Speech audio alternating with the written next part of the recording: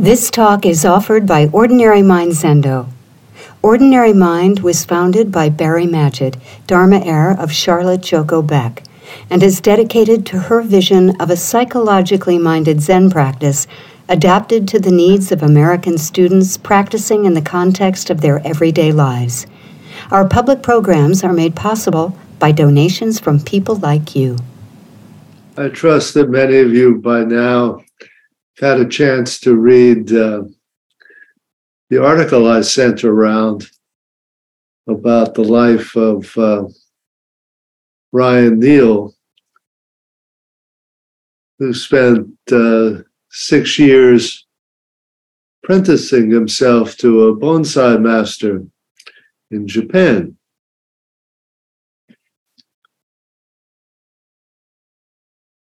And if his story sounds extreme or sometimes even bizarre,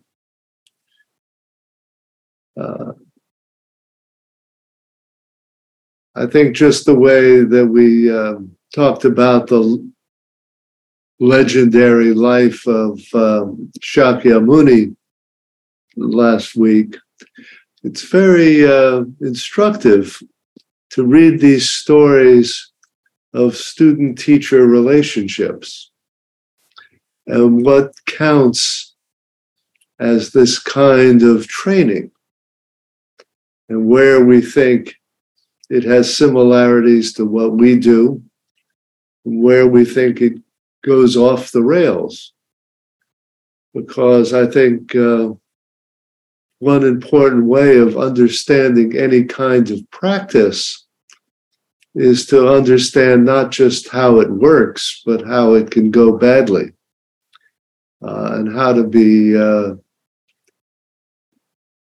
intelligent about what's the part that's valuable and how to distinguish it from traditional ways that it can go off the rails.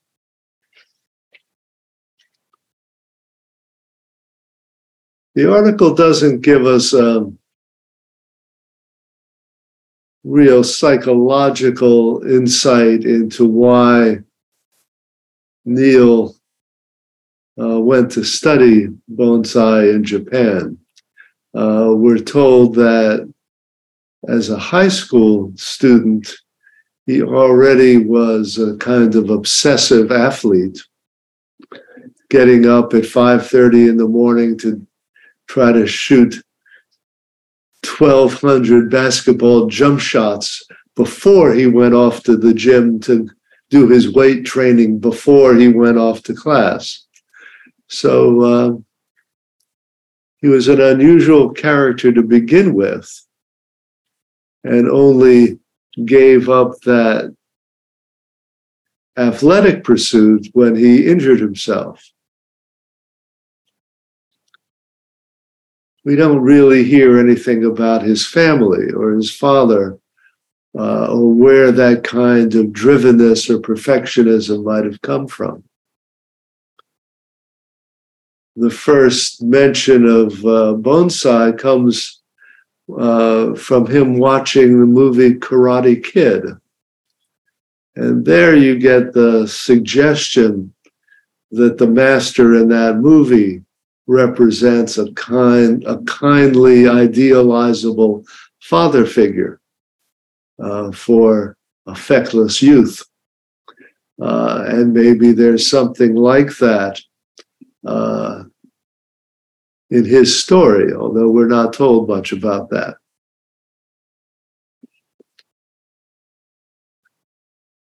We're simply told that he sort of gets this sort of fixed idea in his head that that's the thing he wants to do. And so he organizes his college years around learning Japanese and horticulture and all these things in preparation for a possible apprenticeship. And you get the kind of traditional, story where he writes 20 letters to the master, all of which are ignored until one day he's finally told, okay, you can come in, right? And then he's put through the kind of grueling apprenticeship that we're told his master in turn had gone through. It's kind of working from 8 a.m. to 11 at night, never a day off, no personal life.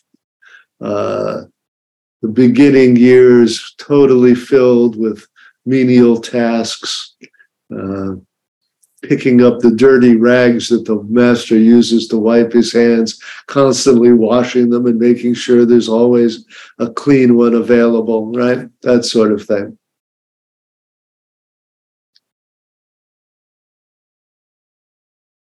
And never is there an encouraging word. There's only a correction of mistakes, physical harshness, whether from the master or the senior apprentices.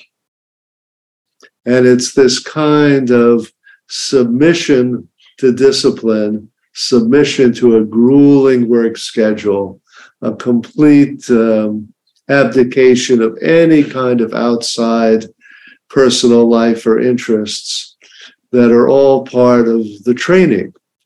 And the training is obviously meant not just to teach him how to cultivate bonsai, but to make him into a certain kind of person.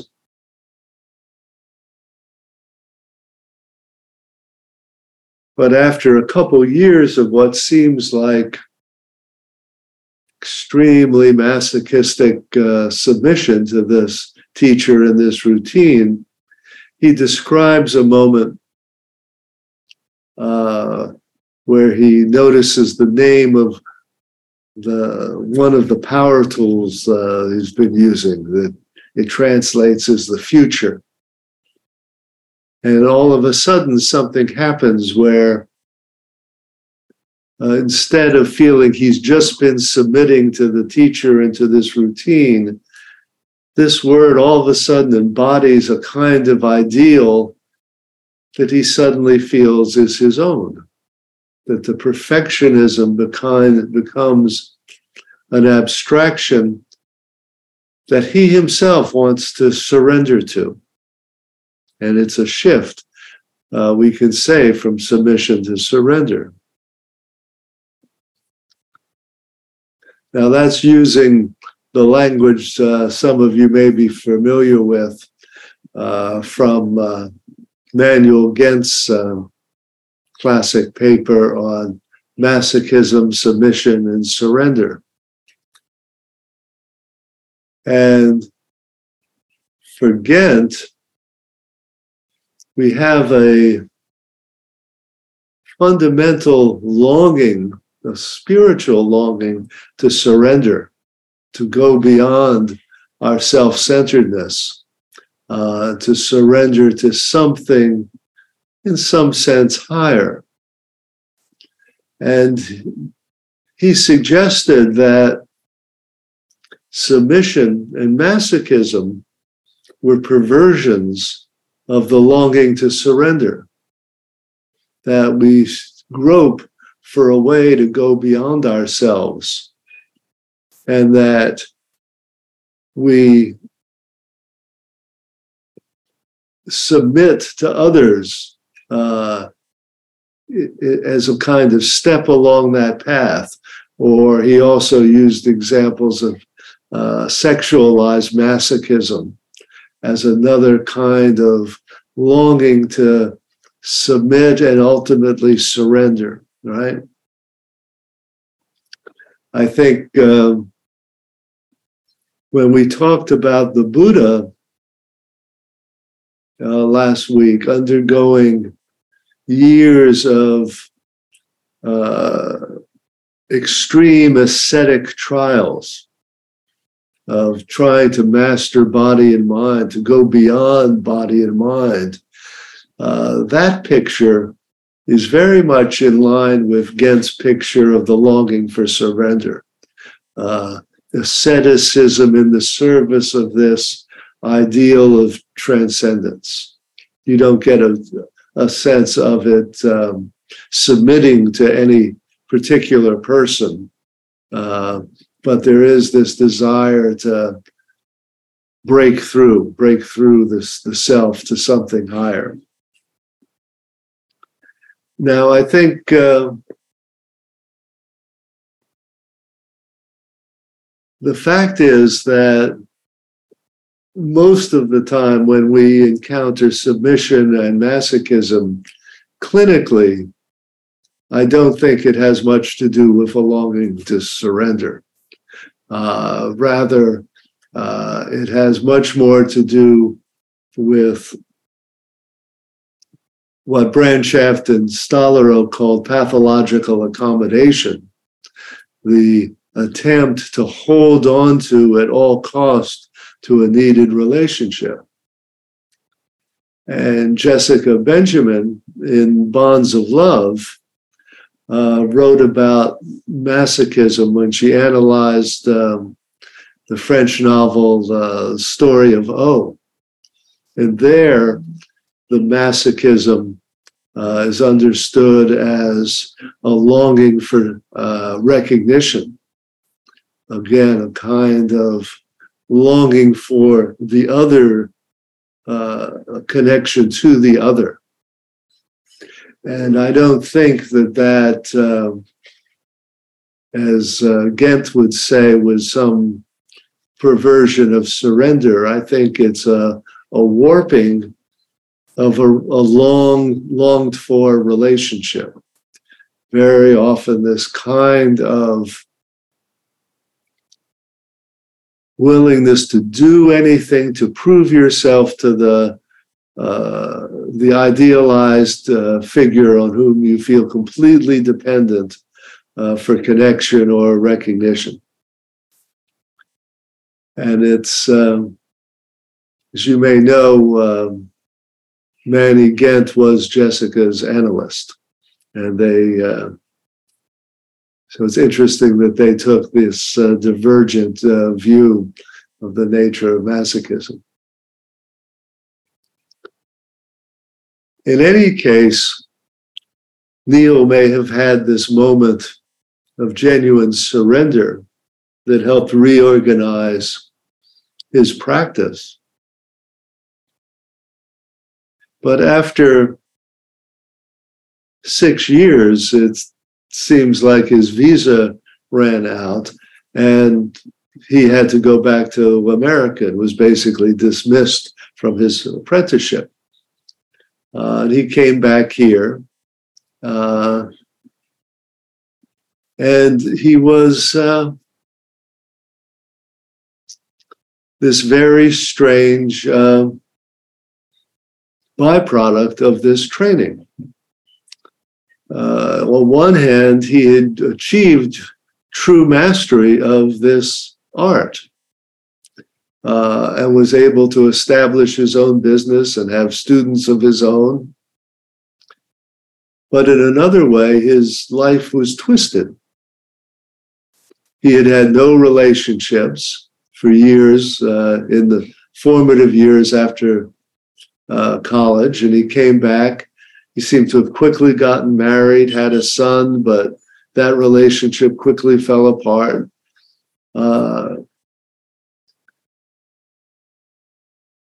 And I think that the extended metaphor of the article, which I don't know is ever explicitly stated, is that he himself is the bonsai. See, that he was put through a kind of training that twisted him into these very exotic shapes. It made him a master, but it also stunted him.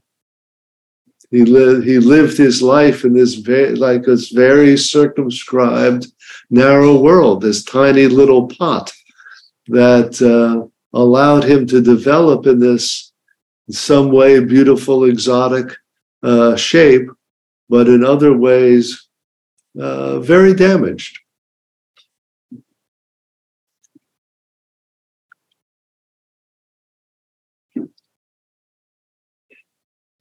Some of you may know the poem by William Butler Yeats, The Choice, in which he says, we must choose between the perfection of the life or the work, and that we can't have both. Well, I think that part of what we try to do in lay practice is find more of a balance or a dialectic between the life and the work, and not so radically choose. I was trying to think of analogies to his kind of training, and certainly what we've done, anybody who's done any kind of monastic training or training in the martial arts in this country with Asian masters has had a taste of what he went through. And you come out of that with this strange combination of gratitude for the training, but wondering, was it worth it?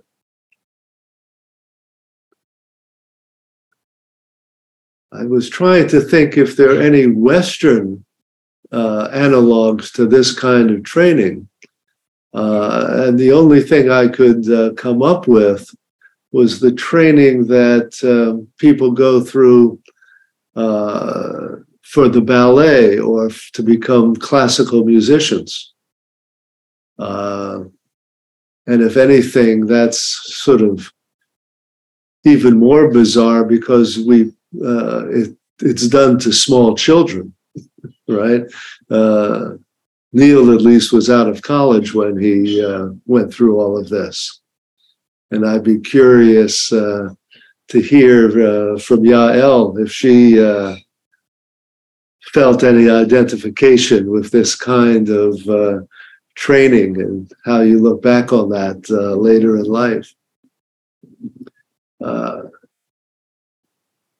A big part of what I've done, I think, over the years, both as a therapist and a Zen teacher, is sometimes helped people be not such good Buddhists so that I can transplant them from a smaller pot into a somewhat bigger and healthier garden. And maybe that makes them look less like the perfect Zen student, but allows them to have a little more of a life outside the confines of Zen practice. In any case, I think it's an important question.